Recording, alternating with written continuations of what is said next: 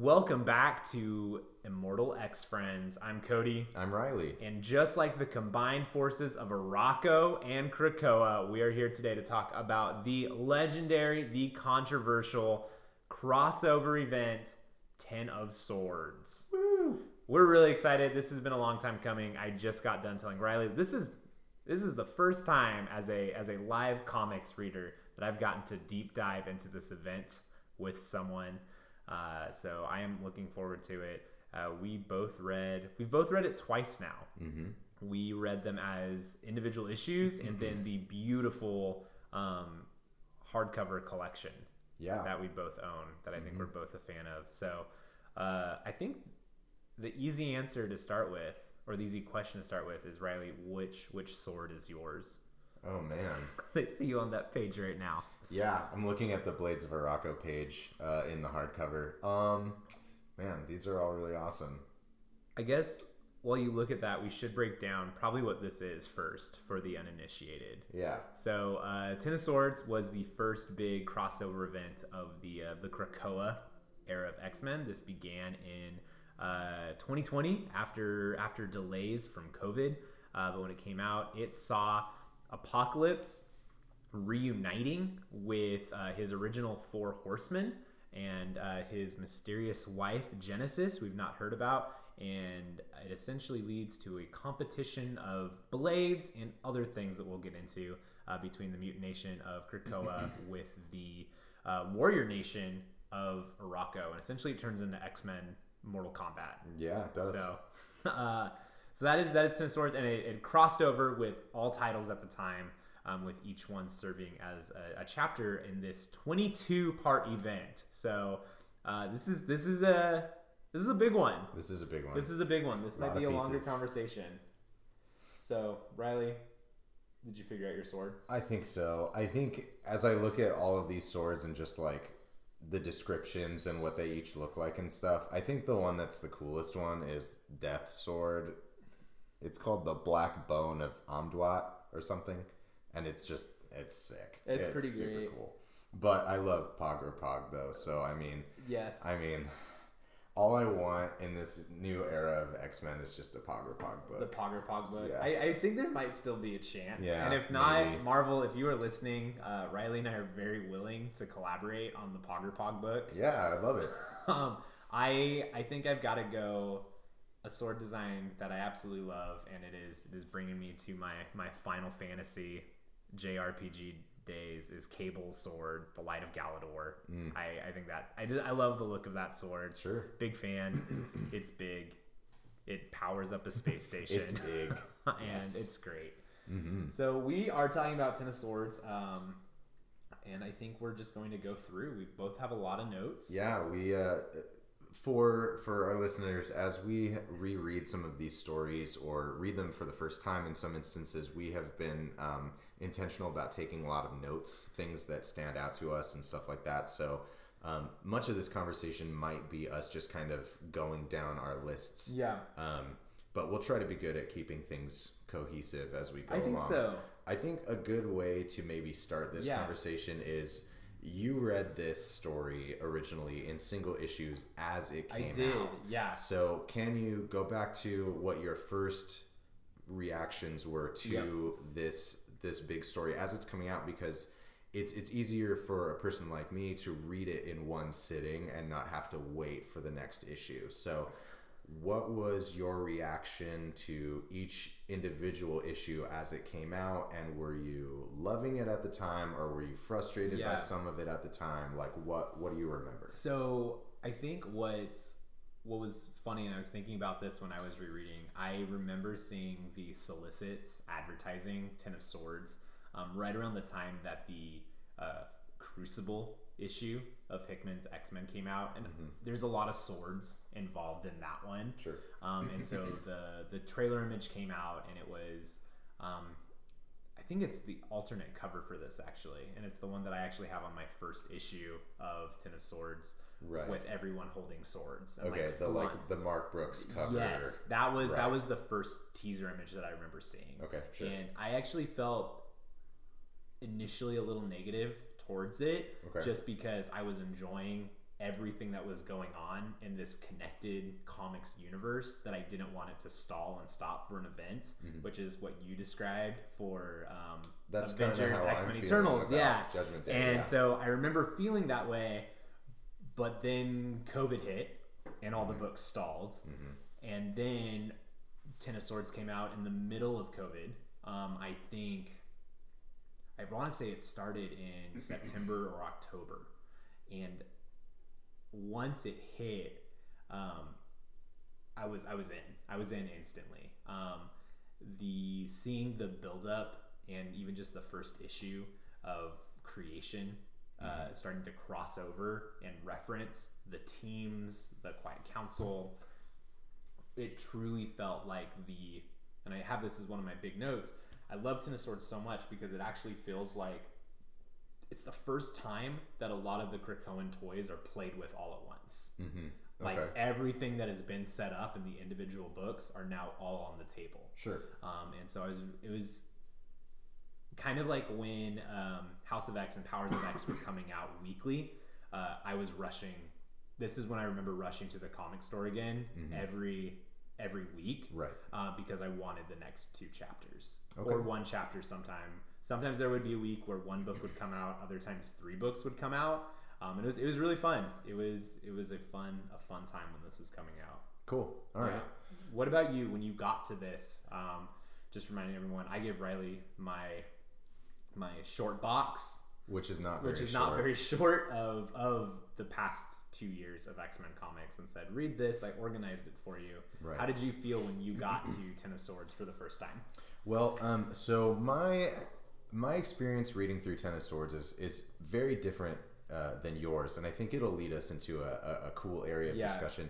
So I by the time I hit Ten of Swords, not only had Ten of Swords ended, but there was also about 30 issues to read after. So my experience with Ten of Swords was I'm flying through all these single issues, and I hit Ten of Swords, and I recognized this first cover, like, okay, I'm pretty sure that a hardcover of this just came out. Yeah. So knowing that this was going to be a big, like, event, and I was able to fly through the entire event in a matter of a couple of days, right? And I really enjoyed it. I had a really good time with it. I thought it was... Enough that you bought your own hardcover. I did, yeah. And I remember feeling at the time that it was really... It had all the epic moments, but the really cool, like, character moments where each of these characters gets to do something really specific and unique. A lot of standout character moments in these issues. But also having this, like, huge scale, and I remember really liking it and liking how some of the things that I expected to happen, or things that I didn't expect to happen, maybe just this definitely subverts expectations. It's with a lot extremely of it. Subversive, and I think that was probably the biggest issue that a lot of people had with it. Right. As I go back and, like, you know, my experience now is I read all of these issues and then I wonder what the reactions were to this. So I'll go back on some Reddit forums or whatever it may be and kind of and read about what people were thinking at the time. And one of the biggest criticisms of Ten of Swords that I found is that people were sometimes frustrated at this is not turning out to be what... you know, what you might think it would be based on some teaser images or just the entire idea of all of these characters having swords. You think it's going to be this, like, huge... You think it's going to be X-Men Lord of the Rings or X-Men Game of Thrones. And sometimes it is. And sometimes it is, but sometimes not it always. is not. And so I think, you know, I wonder if... my experience, I get to fly through all of these issues and not wait. Right. Yeah. But where a person who is buying them week by week goes and excitedly purchases the next issues, and it is not even close to what you think it might be. And I can definitely understand why at the time people might be frustrated with that. Now, I think that it just comes down to what your experience is, because, like, I really enjoyed it the first time and I enjoyed it more the second time. I enjoyed it even more the second time I wonder, as well. like, I really understand the criticism I do of completely. Like, this is not what I thought it would be. This is not what I wanted it to be, maybe. But I kind of like how bold it is with the like, no, we're not going to just make this straight up like sword fights for 23 issues. I think that's going to be the most, what I'm most interested about is I feel like you and I feel the same way about Ten of Swords, where we understand why it did not work for a lot of people. Sure. And there's some elements in here that I think probably don't work for both of us. Right. But overall, I think we're pretty positive on Ten of Swords. Yeah. I think it holds a really special place. I think it's going to age really well. Yeah. I think this is going to be one of those that this might sound sacrilegious to X fans listening, but it's like I really feel like this will be looked at as like, oh, this was the 2020 era of Age of Apocalypse or Dark Phoenix or something, with just the sense of like, look at what they did. This was so different. This was so new. Yeah. Because I think it's important for us to acknowledge that Ten of Swords has some of our favorite moments from like the whole era. Yeah, like, we saw that when we were doing our countdown a few weeks ago. The high points in Ten of Swords are very high. Are the high, yeah. And I guess what it comes down to is I feel like some of the low moments aren't quite as low as maybe some people remember them. I agree with that. I think the biggest low moment for me, and I didn't feel it when I was rereading it, is Ten of Swords obviously stops everything else going on in the main books because it's focused on this event. Right. This event that was spaced out over, about 2 months of real time only takes place over the course of about a week inside the fictional universe. And so all of those stories, everything that was going on in the main X books, in X-Force, in Cable, all of that stuff got put on hold. And so I think that was the biggest issue, like looking back, that I felt. Okay. And I also feel like that's maybe one of the reasons why after Ten of Swords, the whole X line felt like it was kind of stagnant. Okay. In regards to some of those books, and the only new blood pumped into it was stuff like Sword, was stuff like the end of Hickman's run, the Hellfire Gala. But it's like some of the main stories I don't feel ever got to be as high as they were before Ten of Swords. And I even felt that way rereading through the Hickman omnibus that came out. Like Ten of Swords, I stopped reading that book to read the Ten of Swords book, and then when I went back to reading the Hickman book, I was like, these issues are great, but like my fun and fondness of reading through all of it kind of dropped off. Okay, I understand that. I think something fun that Ten of Swords does do, though, is it gives us a huge introduction to a lot of things, especially characters. Like you mentioned in the introduction, we're introduced to Genesis, the wife of Apocalypse, but we're also given a full introduction into Araco and all of the mutants that come from that place. Yeah. Which then leads us into the next stuff that comes forward, as we get to the Hellfire Gala and Planet Size X-Men and stuff. And now X-Men Red, which we're enjoying. This does a really cool thing, and it sort of is its own contained thing, but it also does lay down some foundational pieces. It lays down really a lot of new foundational pieces. Yeah. I think what's so fun about it in rereading is it lays down foundational pieces that you would not expect. That there's a whole secret mutant nation with millions of warrior mutants. And I'm excited. I think we should just start. Yeah, let's talk about it. 14 minutes in. Sure. So let's go. So let's just start at the beginning. I think we both kind of said it. I just love how epic it feels as soon as it starts. We have the mutant nation of Araco that is now under the subjugation of Amenth, attacking the otherworld realm of Dyrador. And the fact that I just said that sentence and understand what it means, I think is part of the problem that people have with Ten of Swords. Sure. But I think part of what I love is that we go from the sci-fi romp that has been this new era of Krakoa and that Hickman set up with Powers of 10 dealing with far-flung futures, and now we are it feels like you're reading Lord of the Rings or Game of Thrones right from the beginning. And I think that is such a fun way to start. To kind of pivot right off of that, something that I appreciate so much about Ten of Swords, and I think we've already alluded to, is that while it has all of these really huge, robust storylines and set pieces and stuff. Something that I appreciate is that even as Ten of Swords begins, it still gives us some really cool character stuff. I really appreciate Wolverine searching for the Muramasa blade. Yeah, his blade, and going through his journey to get his sword. But one of the issues that is a huge standout for me is Storm going to the Wakanda. Marauders issue. Yeah, I have that as a real highlight for me too. I think to kind of talk about how Ten of Swords is broken down, I think that's important, and we can kind of break this out into our discussion. Is this first big event happens, and the two sides are going to have to face each other in a competition of some sort, and then we spend the next 10 issues with the different sword bearers essentially discovering who they are and or finding their blade or preparing. And so we kind of get different POV issues. We get a POV issue with Wolverine. We get a POV issue with Storm, with Magic, Cypher, Gorgon, Apocalypse, the Braddocks. We get a lot going on with all these different characters, but the Storm one's super cool.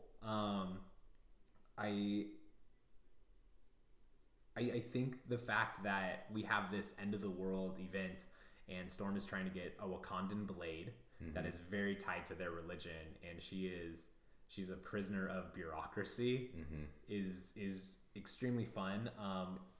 And I feel like the family dynamic that's stressed in there between her and the Royals it's believable. I think it's believable, and I feel like there's real hurt there between her and Shuri, between her and T'Challa, in a way that I think, once again, like, I was not expecting that to be in Ten of Swords. I was not expecting that to be when the X-Men come into conflict with Wakanda for the first time. Yeah, and I appreciate those things so much, that you have an issue that, sure, it's a part of Ten of Swords. It's Storm going for her sword, but also she has this internal struggle between, like, family and, like, nation. And I appreciate that so much, that, like, that is the angle that they decided to take with that issue, versus it just being like, I'm on a journey to just like get a sword, you know. And some of these issues, I feel like, give us really great and powerful character moments when you might just think it's going to be just this epic sword battle thing. I think powerful character moments with characters that don't always get powerful character moments. Like right after Storm, we have the New Mutants issue with Doug and Magic. And I think it's awesome. I think it's so good. I think Cypher freaking out about what's going on, Magic loving her friends, but Magic is truly, she is an MVP of this whole series. And seeing her get a chance to shine in that issue is so fun. It also made me realize how much I miss those early days of New Mutants. Even just seeing Mondo walk up and Krakoa talking to Doug saying, you're ignoring me, and then his chest turning into a giant Krakoa face is super fun. But yeah, Magic trying to help Cypher not die is great. Cypher being, you know, an innocent, sweet, you know, he's not... Who smells like milk. He's not someone that's, you know, has the mutant power of, you know... Of sword fighting. Or any kind of, like, you know, combat. Yeah. He's so sweet and innocent, and Magic just trying to find a way to keep him alive while just knowing how much of a lost cause that is. And Krakoa freaking out too, that he's going to lose his voice with Cypher being gone. There's a really cool line though that she jokes to him about. She'd be more. Doug says, like, don't hit my face. That's the moneymaker. And she's like, I'd be more worried about hitting your face if I was preparing you for a wedding and not a funeral. And we'll talk later about where that reveal goes. But that was some fun foreshadowing that it's just a throwaway line when you're reading the first time. But rereading now, there is an awful lot of setup for Doug's eventual surprise challenge. Before we go, we kind of brushed over the Wolverine issue.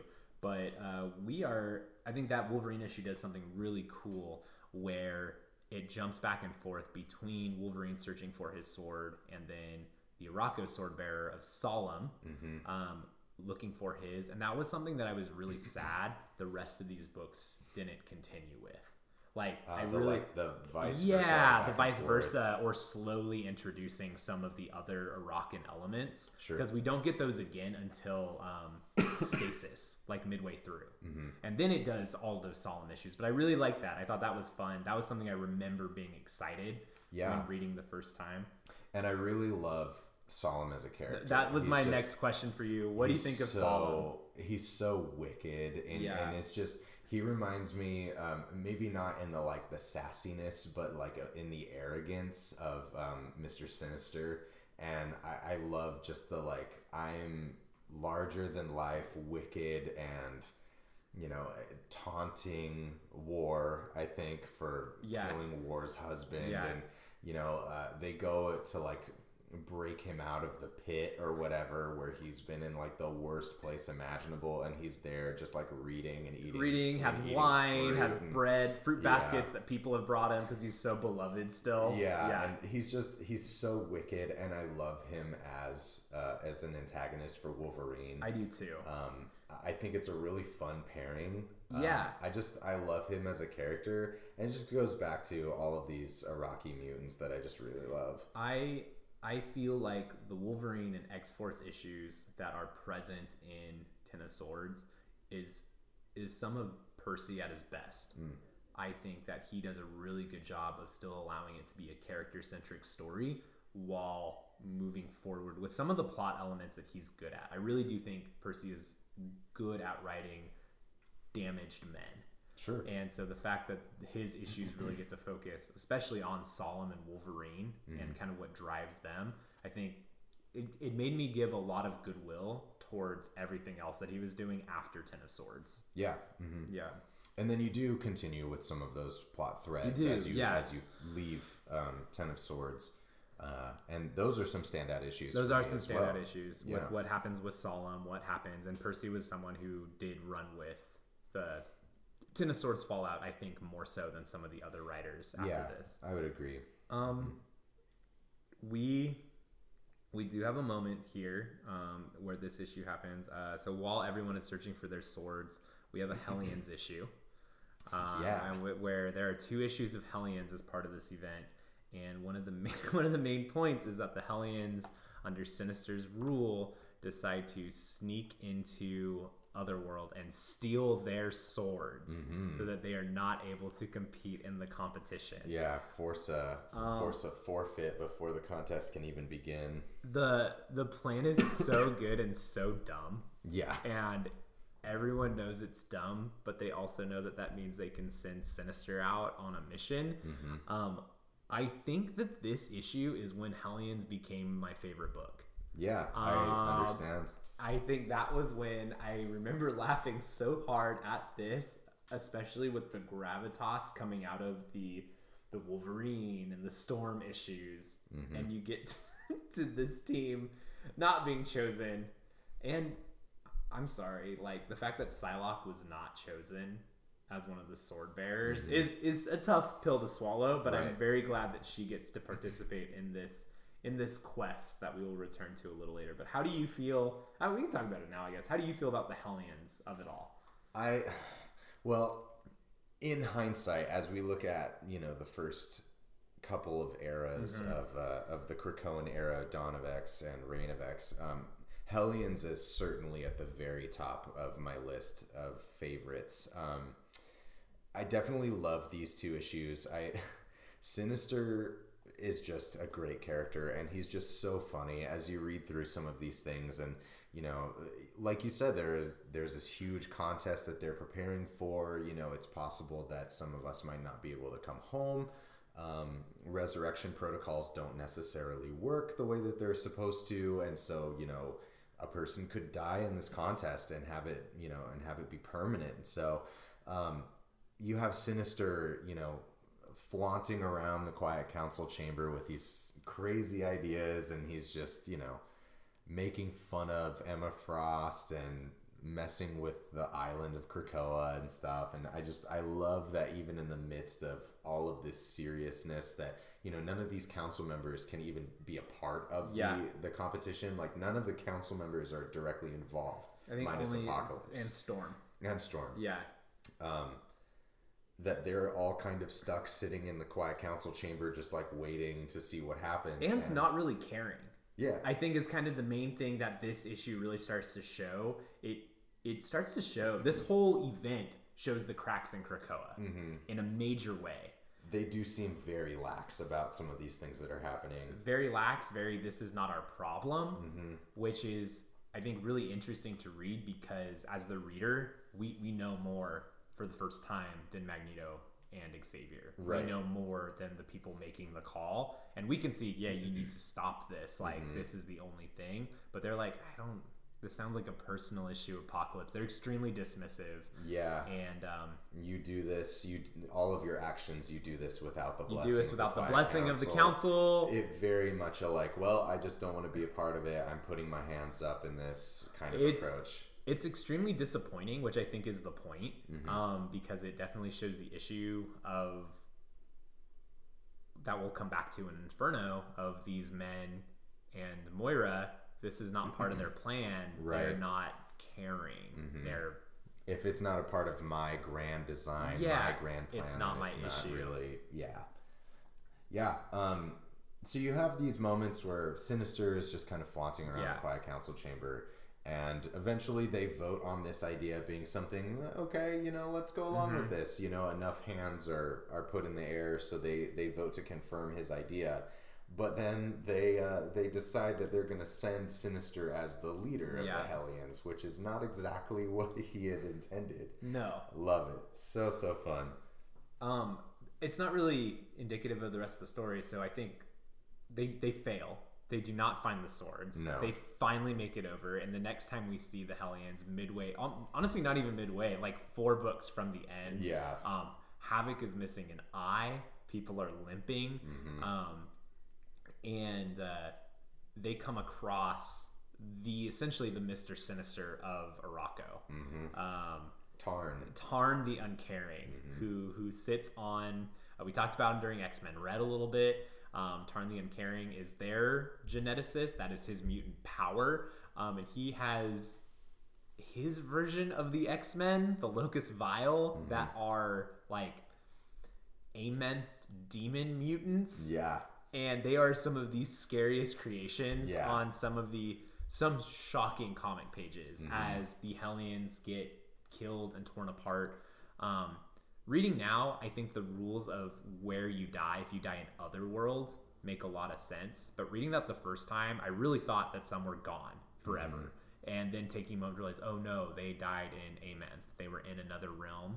But like, it's scary and it's good. Yeah. And they are some shocking characters that I want them to return again. They return obviously later on in the Hellions run, but they're such bad news. They are very disturbing. They're so scary. I have opened the data page that focuses on them right now, and some of we've talked before. What's the baby called? The baby is the biggest one, of course. The baby is called Amino Fetus. Amino Fetus is the most disgusting thing. They literally just keep saying like, "Don't let Amino Fetus eat." Yeah. The lumbering shame whose touch snuffs the ember of mutation, know his grasp, no humiliation, but most vitally know this: Amino Fetus must not eat. So that was Sinister's real plan. He did not care about stealing the swords. He wanted to get there so that he could steal some of that sweet, sweet Arakko DNA. Yeah. And he gets to. These are great characters, and the data page just gives you enough information on each one of them to really kind of creep you out and give you an idea of how disturbing these mutants are. And then you get 3 pages of them tearing apart the Hellions, and that's it. Yeah. So good. These are definitely standout issues. These are such standout issues where they are so disconnected. I think that's the biggest thing that I love about what Wells does with Hellions is he plays with the toys that he's given, like again and again. And he's like, oh, cool, there's a demon dimension. Sinister wants that. Yeah. He's going to get it. Oh, they're warriors? Let's make them terrifying. where it delivers so much, and Yeah. he's one though that he follows through on it too. He delivers later on. So that's what Hellions are up to. They get back, and obviously Sinister, he shows he frames his own death, or frames the death of everyone else. Yeah, murders all of the Murders Hellions the rest in of the cold blood, Hellions. and then please somebody help us. Wow. I think some of our last few before we get to the actual competition.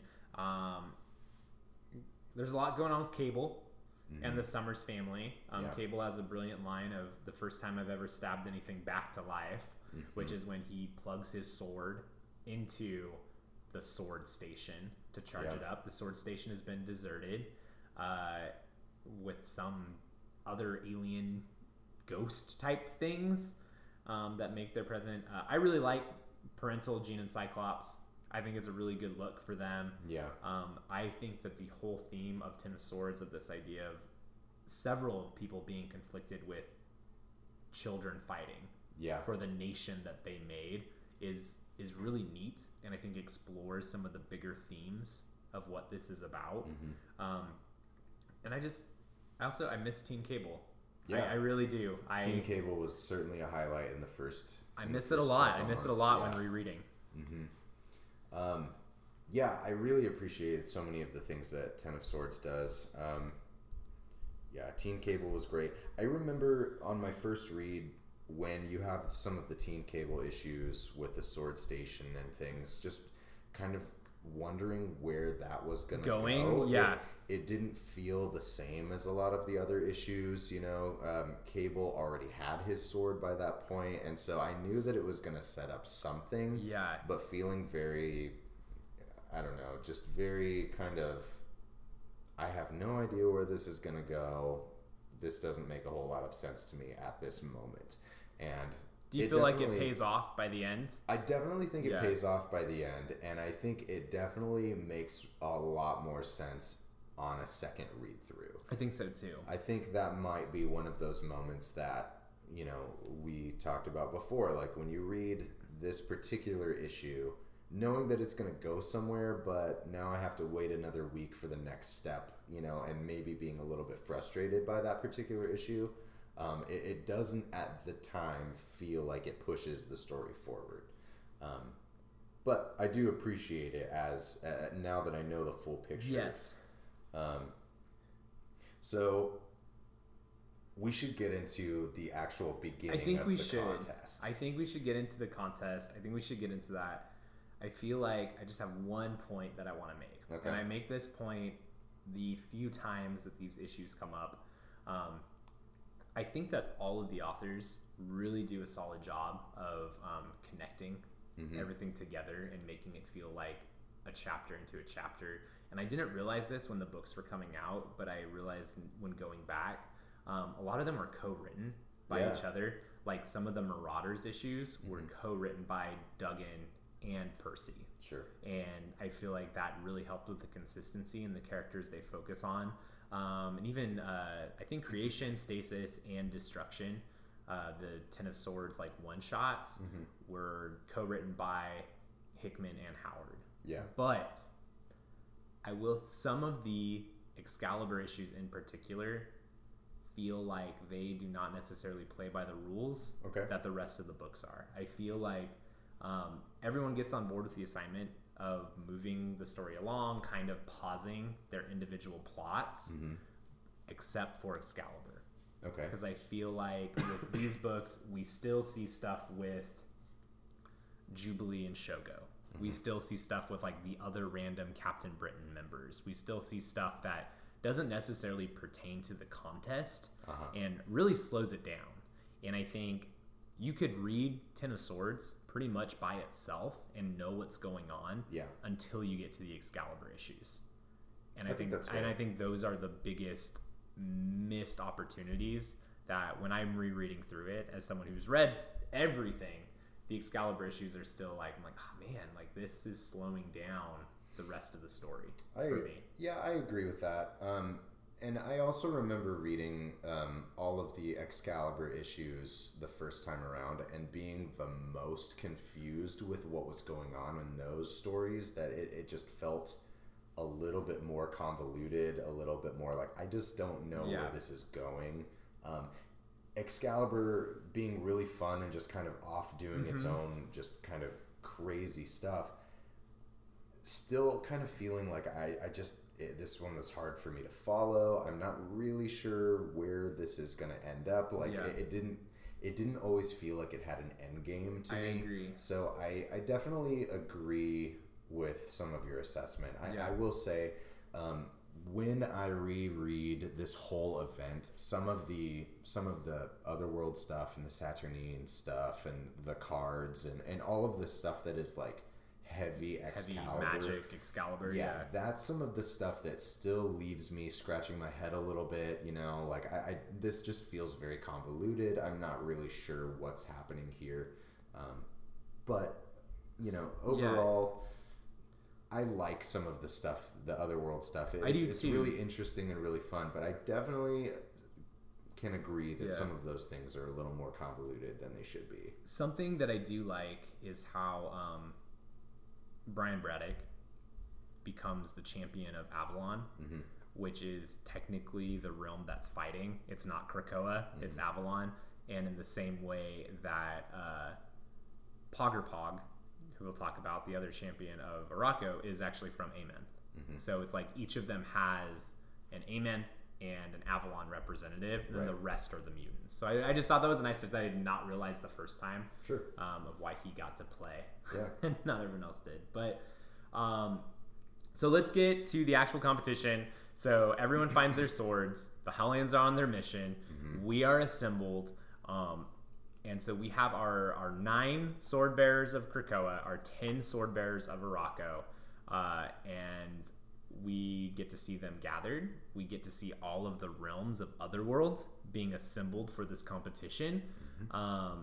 And I love how no one has really any idea what's going on. As soon as the champions of Krakoa are assembled and like go through the gate, they're ready for a battle, they're ready for a fight, and nothing happens. You have Saturnine kind of like playing this game where she just reveals enough information that you know that she's like in control of everything that's going on, but almost to like a frustrating extent. Not only if you're one of the characters that's involved in the contest, but also as like the reader, that you're like, okay, Saturnine, like what is going on? Like what's happening here? You're obviously like pulling strings in all these different directions, you know, as all of our Krakoan sword bearers show up for the contest. You know, she gives each of them a card, and that isn't really explained at that time. So you're just like, okay, you're in control of this, but I don't really, you know, it can be almost frustrating. It really can be almost frustrating.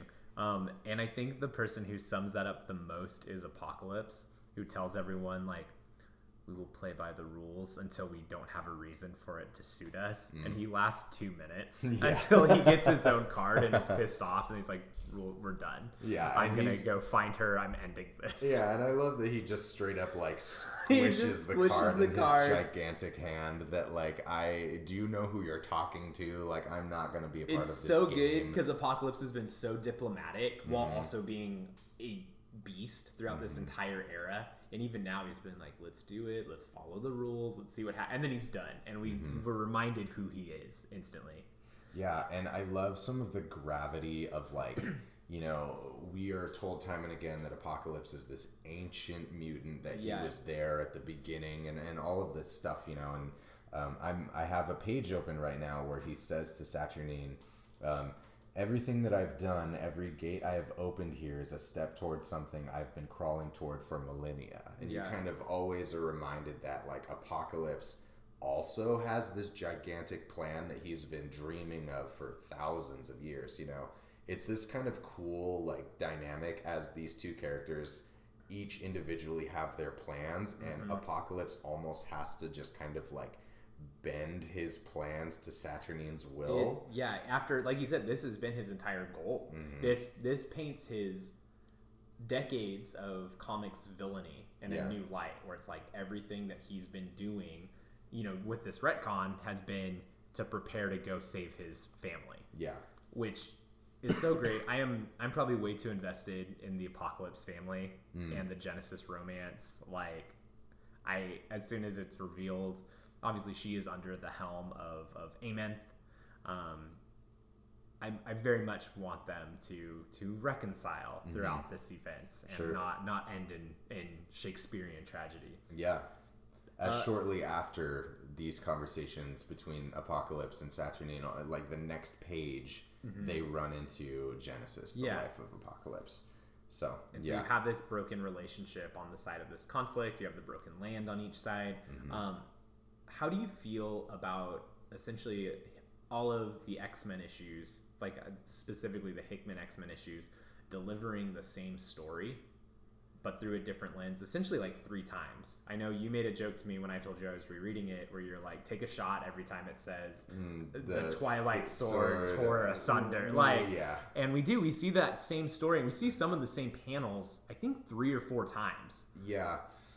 I don't know. I'm conflicted about this, because on one hand, I really as I was reading Hickman's X-Men Omnibus recently, just the solo X-Men issues, I was surprised at how early they started dropping seeds for what would become Ten of Swords. It's even in Powers of 10. Right. Yeah. Several months later.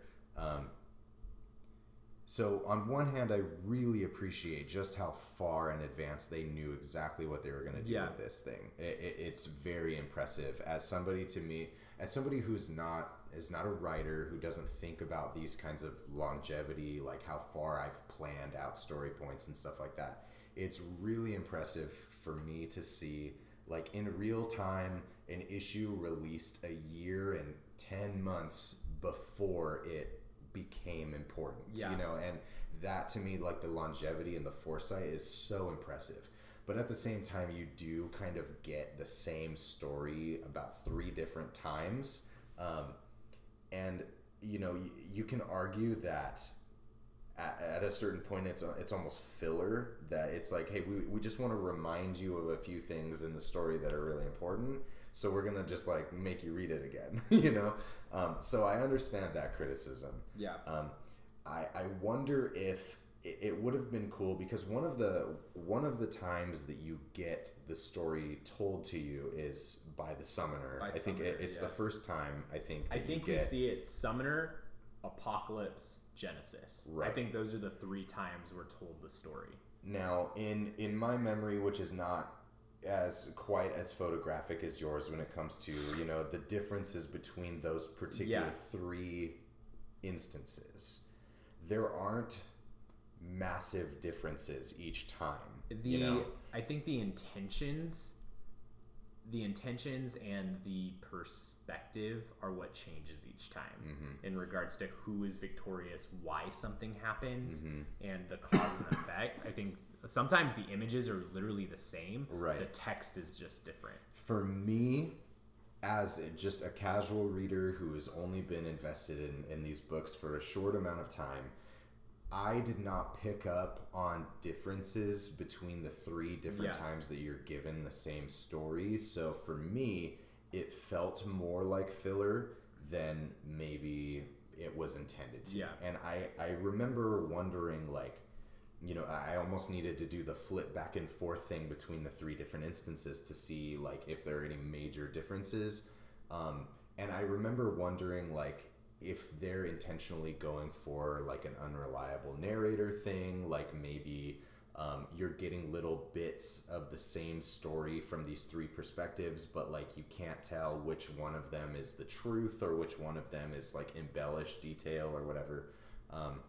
For me, I just kind of felt like it's the same thing 3 times, and I don't really understand the purpose for kind of feeding it to me again. There's something in here that you want me to see, and I'm not seeing it. That it just wasn't bold enough, a, like, boom in my face thing for me to tell that there was any sort of difference. So I guess that's how I feel about it. I think I feel somewhere in the middle between that and understanding it. I feel like there's a version of Ten of Swords that really wanted each chapter to be solely from like kind of like Game of Thrones does as a book, like through a point of view character. And that would have made these that much more impactful. But I think the fact that it struggles between doing that and becoming an ensemble story really makes some of those issues feel redundant. But especially as you and I have been rereading through a lot of other Hickman, like he does that all the time though. Like he literally will reuse the same panels to really show you something's important. Right. And I feel like because it's so concentrated in this 22 issue event and 3 of those chapters are pretty much the same story, I think that's why it feels that way. But to his credit, by the time we see all of the characters that it shows, we know them and we feel like we know them when a month before we didn't know they even existed. Sure. And so part of me wonders if that's what's going on, where it is that repetition of those events and of those characters, but adding just a little more, where by the time we finally see the White Tower, by the time we finally see some of these, we're like, oh yeah, I know exactly who you are and what your role was in this. Yeah, things are just kind of filled They're in just as kind we of go filled along. in with our expectations of that. I could see that. But sure. I think that's fair. We finally get the champions meet. They meet at a very extravagant dinner. The meal is so gaudy and absurd, and they even you get to read a menu early on that talks about where everything's from. It's very intricate, and they describe that they're going to be eating the great horned beast, which is revealed to be a unicorn. Yeah. That made me laugh. And I loved, I don't remember exactly the name of the character, but one of the characters being like, I am beyond hunger, but for the great beasts, like, I will feast or something. Feast. Like, beautiful. So good. And I want to take a second to interject that, like, a lot of the criticisms that I've seen based on this entire era of X-Men comics is, like, that sometimes the data pages are something like menus. Yeah. Like it's the menu for the feast that they're attending. And I love it. I think it's too. Great.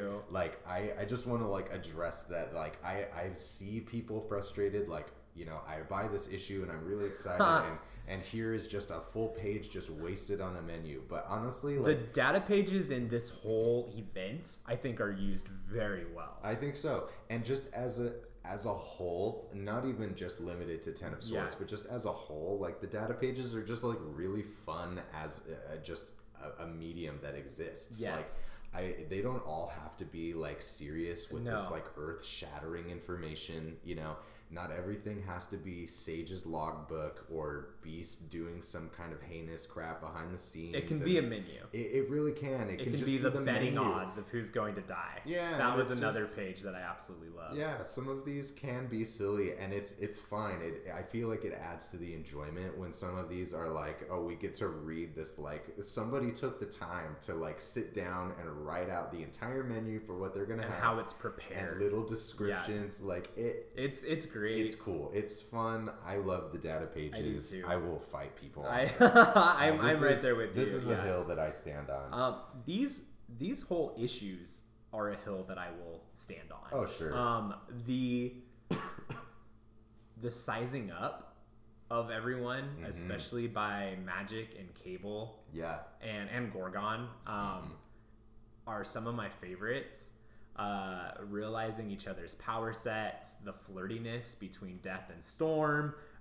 Storm literally like puts a flower on top of Death's head. It's so good. It's just so funny. Their conversations are amazing.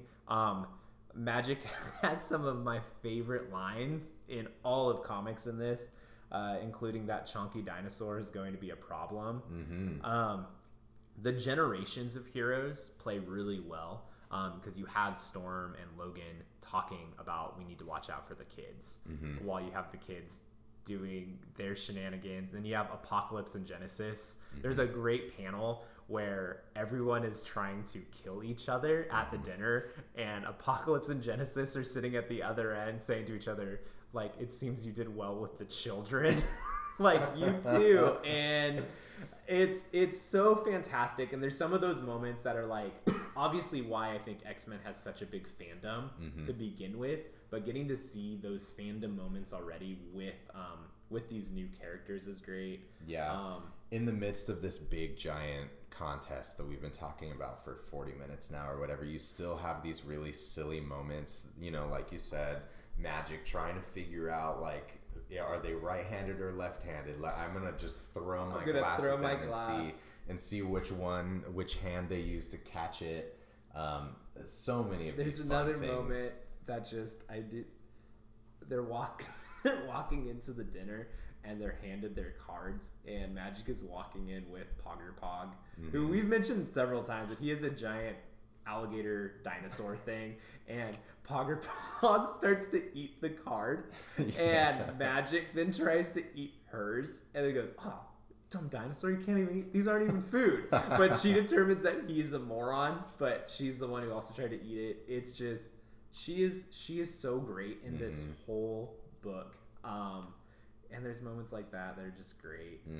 I love it. What else is good? I have a lot of notes on here that are just like LOL Betsy, LOL Doug, LOL Magic being self-taught. Sure. But my first is, I do love how the first actual sword fight is against someone named Iska the Unbeaten. And Betsy just gets screwed over so fast and shatters, and knowing what I know now, and spoiler alert for the rest of Excalibur and Knights of X, Betsy's gonna be okay. But that moment, I was so excited. I remember Marvel on their Instagram actually put out like a poll right before that issue dropped, and they made it look like old school like Street Fighter animations, and it was Betsy versus Iska, and they're like, who's gonna win? And I remember very early betting against Betsy, and I'm glad they committed, at least for a while, of killing her off right away. Yeah. It definitely is. It's a little bit shocking and a little bit frustrating, you know, because it kind of gives you an idea of like what this contest is. But it's also drawn by Phil Noto, so I'm okay with it. I'm like, oh, this is beautiful, cool. Sure. This is the same issue though, where Doug gets married. Yeah. Doug gets married to Bay the Blood Moon, a mutant who we cannot understand. But this is when the competition instantly, you either, I think, love it or hate it. Yeah. This is a controversial one, I think. This is where it changes, because it's the first competition, and it gives you a sword fight right away. It also gives you Jubilee and her dragon, which whatever. But it goes from sword fight to Doug getting married. Yeah. On one hand, I appreciate the fact that right after the sucker punch of like, oh hey, one of our heroes just died, you know, like, and in a really kind of easy and quick manner, then, you know, as a reader, you're left going, oh crap, and then you turn a couple more pages and here is a wedding versus the next sword fight. I appreciate the fact that they did that, because you know that it was on purpose. You know, like, we're going to lay this right at the beginning. Right out that this is going to be funny and weird. Yeah. I kind of love it. I do too. I really love it. I love it more on rereading. I was one that was disappointed the first time reading it, where I'm like, okay. I love it while also acknowledging that I still just kind of don't get it. Like...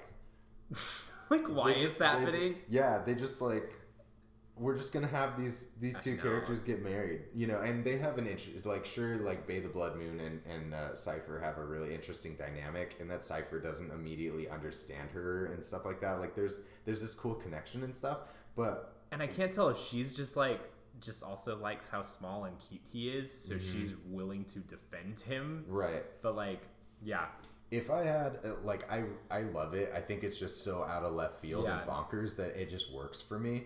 But at the same time, like, I would be remiss if I didn't acknowledge that this one is just so, like, wait, why? Like, for what? I know. And another thing is just that, like, they really, like, they fall in love super quick, you know? And it's a little bit like, wait. What? Huh? Yeah. And like, you know, Bay the Blood Moon is really like, you know, I have chosen you, and for you I will love ferociously, and whatever it might be.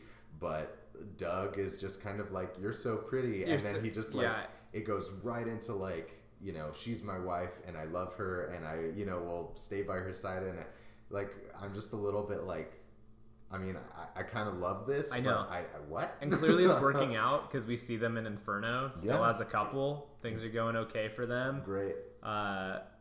Iraqians must really keep their vows and mean it and believe it. Yeah. It's this was a controversial one for sure. I understand any criticism that people throw at this. It feels very random. It does. Yeah, it feels random. It feels a little forced, but then so do the next several we have a contest over several pages.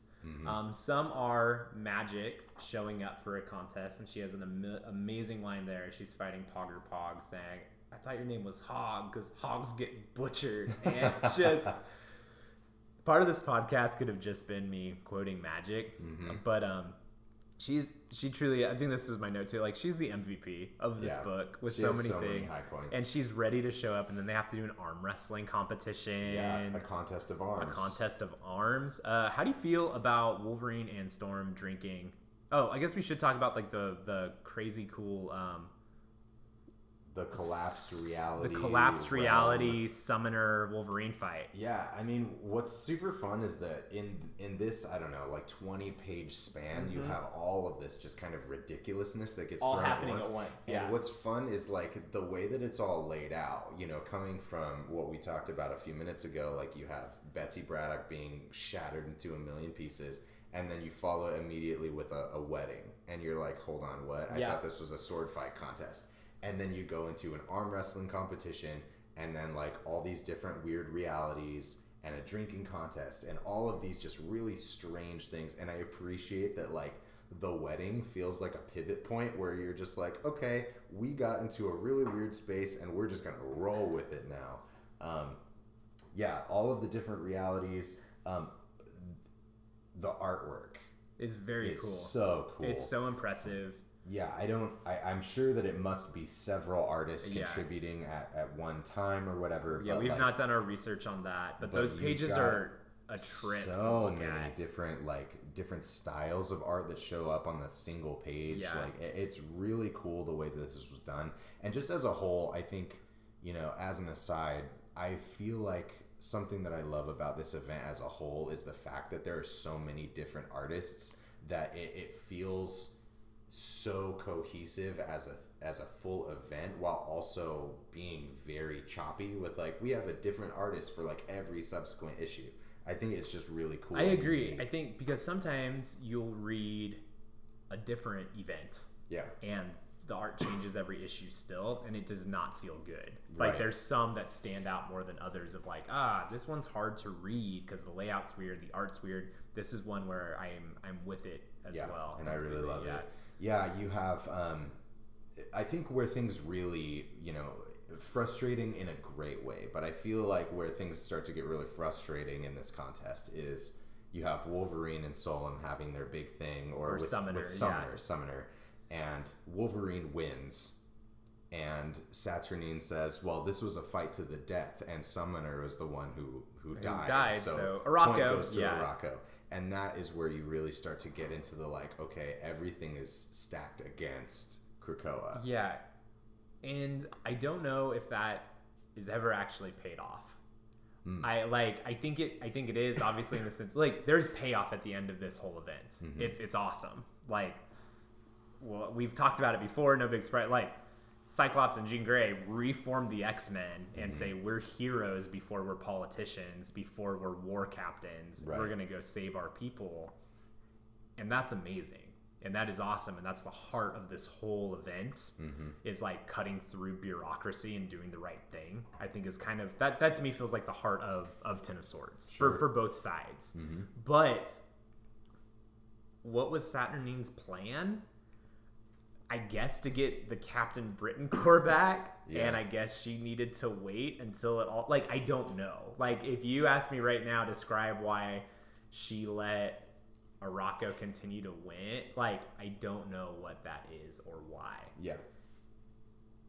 And that's okay, I guess. Yeah. But, So with that being said, we see the contests. Yeah, we go through some really cool stuff. We have a few pages of just like, it's a montage sequence of contests, and there's everything from, there's a fashion show, there's pushing boulders up a hill, there's puzzles, there's a food eating competition, and you get to see very briefly who wins by just the tally up of points at the end of each one. And just how far Araco is just demolishing them. And some of the competitions are extremely fun. But I want to ask you, Riley, what contest are you best suited for? Ooh. Definitely not the fashion show. No, definitely not the fashion show. That's a good one. That's a good question. I don't know. Probably the puzzle one. I got really good at doing puzzles during shutdown at the beginning of the pandemic. Yeah, I did my fair share of puzzles on the kitchen table. I'd be pretty good. It looks like there's a really fun like dance off or karaoke one. I think I could have a fun time with that. Sure. I think I would probably fail the eating one. I think I'd throw up with some of that stuff. But the dancing karaoke one looks pretty good. Looks pretty fun. I think Araco's still got the point for that one though, so I'm guessing that some of them are pretty good. Yeah, seems like it. Bay the Blood Moon is the one that's in the foreground of that panel, so it seems like Doug's wife is pretty solid at karaoke. I think why I love that Cypher exists as a character, and especially in this, is like, even without intending to, he's probably the closest to most people's analog of what it would be like being in this competition, where it's like the best you could hope for is a karaoke or a I'm gonna get married as your competition, otherwise you're dead. Yeah. Fun little detail before we move on is that as some of the champions push their rocks up the hill, of course Magic, our MVP, is the one who's racing after her rock that is slowly, getting away from her down this mountain. So good. It's great. We have a few, I guess, highlights that trickle down, honestly, now to this day. Red Root, which is the Araco version of Cypher, gets captured and put in a bottle for her winning this competition, but breaking stuff in the crooked market. I thought that was interesting that is still like a dangling plot there that's only now getting resolved. And it's been about 2 years since this happened, and they're just now addressing it. There's one competition that's literally just like kill a kitten. Yeah, kill a kitten. We talked about this during X-Men Red a few weeks ago, where Storm, it opens up with her fighting, and she doesn't have her powers or anything like that. She does that again with Death here, and she messes him up very fast and like tosses him to vampires. And Death is still there, like trapped by these vampires in like current day. I forget what issue referenced it, but this definitely just continues the trend that we've talked about, where this era loves to show you every few months Storm fighting without her powers. Just how capable she is. Just how capable she is, but it's also like we've seen it so many times now. I think that should be a ranking episode that we do, of just ranking the best Storm one-on-one fights. Yeah, because we have enough. We're kind of winding down. We are. And we should. We've been talking for an hour. Competition. I feel like we've been talking an hour for 22 issues. That's pretty good. Yeah, that makes sense. Sorry, listeners, if you made it this far. As we get to the end of the competition, or we start to come to a close, a few things are happening here. One is that on Krakoa, you have Cyclops and Jean that have heard Cable tell them telepathically that the contest is not going well. Things are not going the way that we'd hoped, that Saturnine seems to be stacking the contest against us, and so they are wanting to jump into action against what the Quiet Council is advising them to do. And on the other hand, you have Gorgon versus the White Sword. Is one of the last challenges that happen in the competition. And when things finally start to pivot toward Krakoa, is as Gorgon takes all of these minions of the White Sword out. He's able to even up the score. Gets a point for each one. And finally, it seems that, as Gorgon is going to have to take out all of these guys before he even has a chance to go after the white sword in battle and combat. Finally, Saturnine kind of throws them a bone, and it seems like they were just coming to this point anyway, that Saturnine all along knew this was where things are going to even up. The score is going to be tied. And it's cool. Finally, Krakoa gets their moment where, all of a sudden we're not just kind of the downtrodden team, that we're going to finally get a chance to get this contest back into play. It's bloody, though, too. Gorgon's death is pretty memorable. For a character who I did not know much about before this era, and still don't. He is extremely prominent and memorable across this, and it's solid. I really like what they do with him in this. Yeah, gets his eyes stabbed out. Oh, gosh. Yeah, that is how a mutant dies, children. Yep. Says my boy Apocalypse. So I think from this point on, what really happens during the X-Men issue is that, and I was shocked by this when reading and rereading, it's pretty much revealed that the era of Krakoa has no X-Men. That it's a term that they don't even want used. Right. That's on official documents. And that was one of the coolest reveals of just oh my gosh, you're right. And that's done in the data page as well.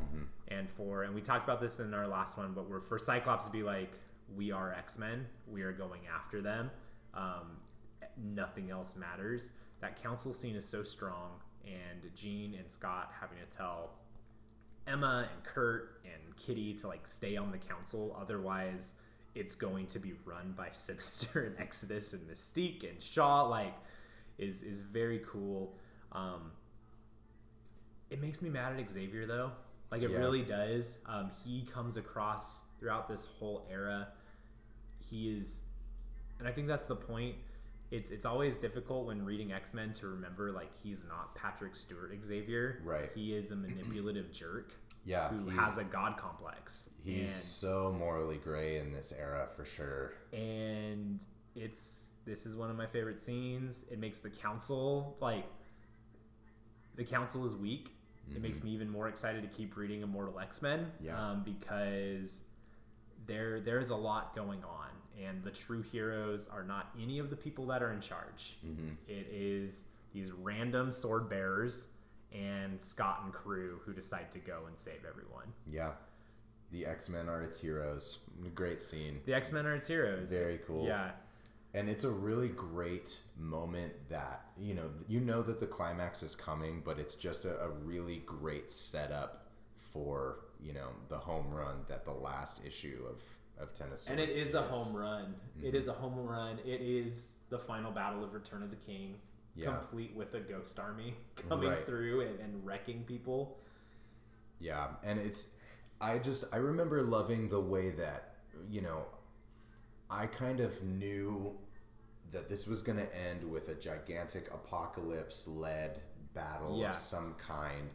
But as you go through this entire contest, you get wrapped up in all of these, almost some of the silly things that are going on, some of the characters that are getting pitted against each other, whatever. You kind of get wrapped up in what's happening. And then remembering that at the very end, it's Annihilation. It's going to be Genesis versus Apocalypse as the very last contest. But that last battle is going to be more than just the end of the competition. That it's going to be this massive world-shattering thing that this whole thing has been leading to forever. So I love some of these final battles that you get here. It's just the scope and the scale of all of this, Apocalypse fighting for everyone, even though he's having to fight against an entire nation. Yeah, he's still fighting for Rocco to free them from Amen. And free them from these centuries of control. Yeah, and it makes Apocalypse what he stayed back to do becomes a reality. I think is the big point. He stayed back to create an army of mutants to come through and free his people, and it happens. It just doesn't happen in the way that anyone thinks. Another Apocalypse quote here as we flip toward the end of the book. He says, "I thought about this every night for thousands of years, a million nights. No matter what battle I had won that day, what greater mystery I had unlocked, no matter how many supple bodies lay beside me in my bed at night, I am always thinking about how this ends. Yeah. And it's just really awesome to hear Apocalypse just like knowing how long this has been in his mind and everything that he's been working toward to get to this moment. It kind of just gives it this extra just like awe vibe over this whole thing. It is an awe vibe for sure, and it ends with him destroying the helm. Yeah. Transforming it, or Saturnine transforms it into like a staff that she now has possession of the Amenthean horde. And then the exchange of the island of Araco for Apocalypse was a very fun turn, and obviously that has led now into this whole era and next arc that you and I really enjoy. Yeah, I remember when reading this issue for the first time, kind of seeing how much that just makes sense, like how well those puzzle pieces just fit together, that like from the very, very beginning, you know, the Twilight Sword of the enemy toward the world asunder, and what was one became two. You know, from like the very first sentence of this entire thing. And then the 40 times you read it after. Yeah, that. And then the 40 times it comes after. You know, you have all of this set up for what was one became two. That the world is not right. It's not the way that things are supposed to be. You know, and then you finally have like the symmetry of it as Apocalypse says, I will stay behind and I choose the mutant island of Araco to kind of reunite with everything. It's just it's a really fun symmetry that didn't go unnoticed by me as I read through the first time, that here at the very end of this entire long winding road, it ends with Apocalypse reuniting what was made wrong from the very first sentence of this whole thing. Of the whole thing. And they do a great job now of then you have the spread pages of the X-Men battling, and they get a chance to show off all the teams, like essentially from all of the books that are ongoing. So I guess to wrap it up, big takeaways from Ten of Swords. I think that thematically it served as, I think it is kind of a miracle that it ended up as cohesive as it is, with so many cooks, with so many characters, to be, I think, this pretty essential event that has already aged very well for me. Yeah, I think so. I think this event as a whole is just really bold, that it works really well, and it's kind of hard to believe with as many cooks in the kitchen that it works as well as it does. And I think it speaks to the cohesiveness of all of these writers and all of these artists of this era. This is just a really cool experiment, and I think that it works. And there are things about the story that I certainly, you know, I could hear criticism for some of the things that are just very out of left field, and for some people it'll work. For me, many of these things work. Same. I understand some of the criticism. I understand that some of these things are just so random that I don't know where this came from. And sometimes that doesn't always feel very good. But upon reading this from cover to cover again, so much of this, there's so many high points in this, whether they're character beats or just massive, huge scale things, you know. We have an entire episode on some of our favorite Krakoan moments, and the final battle, to me, my X-Men, it's so rewarding, and it really just feels like this all pays off. It's rereading Hickman's Avengers right now, and now on Infinity, there's a lot of, it's similar, but it's just, it kind of hit me where it's like, this is the Infinity of X-Men in regards to, like, it is not the main story. It's not even the main threat, but everything was building up to this to kind of close out that first arc of what was happening. So I love it. I'm excited to kind of keep talking about it. I'm sure this will not be the last time we talk about Ten of Swords. Right.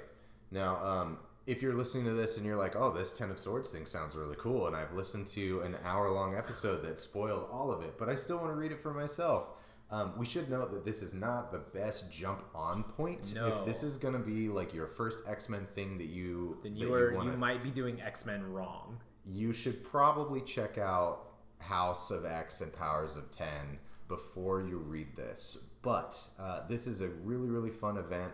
All you would really need to read is, all of these are out in trades and hardcovers at this point. If you wanted to start jumping into some of this era of X-Men comics, you should definitely check out House of X and Powers of 10.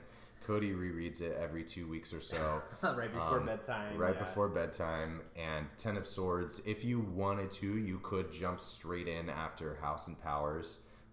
But there are some things that, you could definitely get from some of Hickman's X-Men, some of the Excalibur books. Cable. And many of these other stories intertwine with what happens in 10 of Swords. But this is a really fun story. And are worth reading. Sure. Yeah, Hellions is great. Cable is great. Marauders is really, really fun. Everything is worth reading. But if you desired, you could read House and Powers of 10 and then jump into 10 of Swords. I think so. I think that's true. I think there might be a few pieces that you're sleeping on.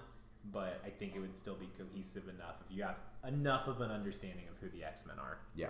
So, all right. Well, we are going to wrap up this extremely long episode now. Thank you for listening. This has been Immortal X Friends, and we will see you next time. See you later. Keep reading Thanks comics. Thanks for listening.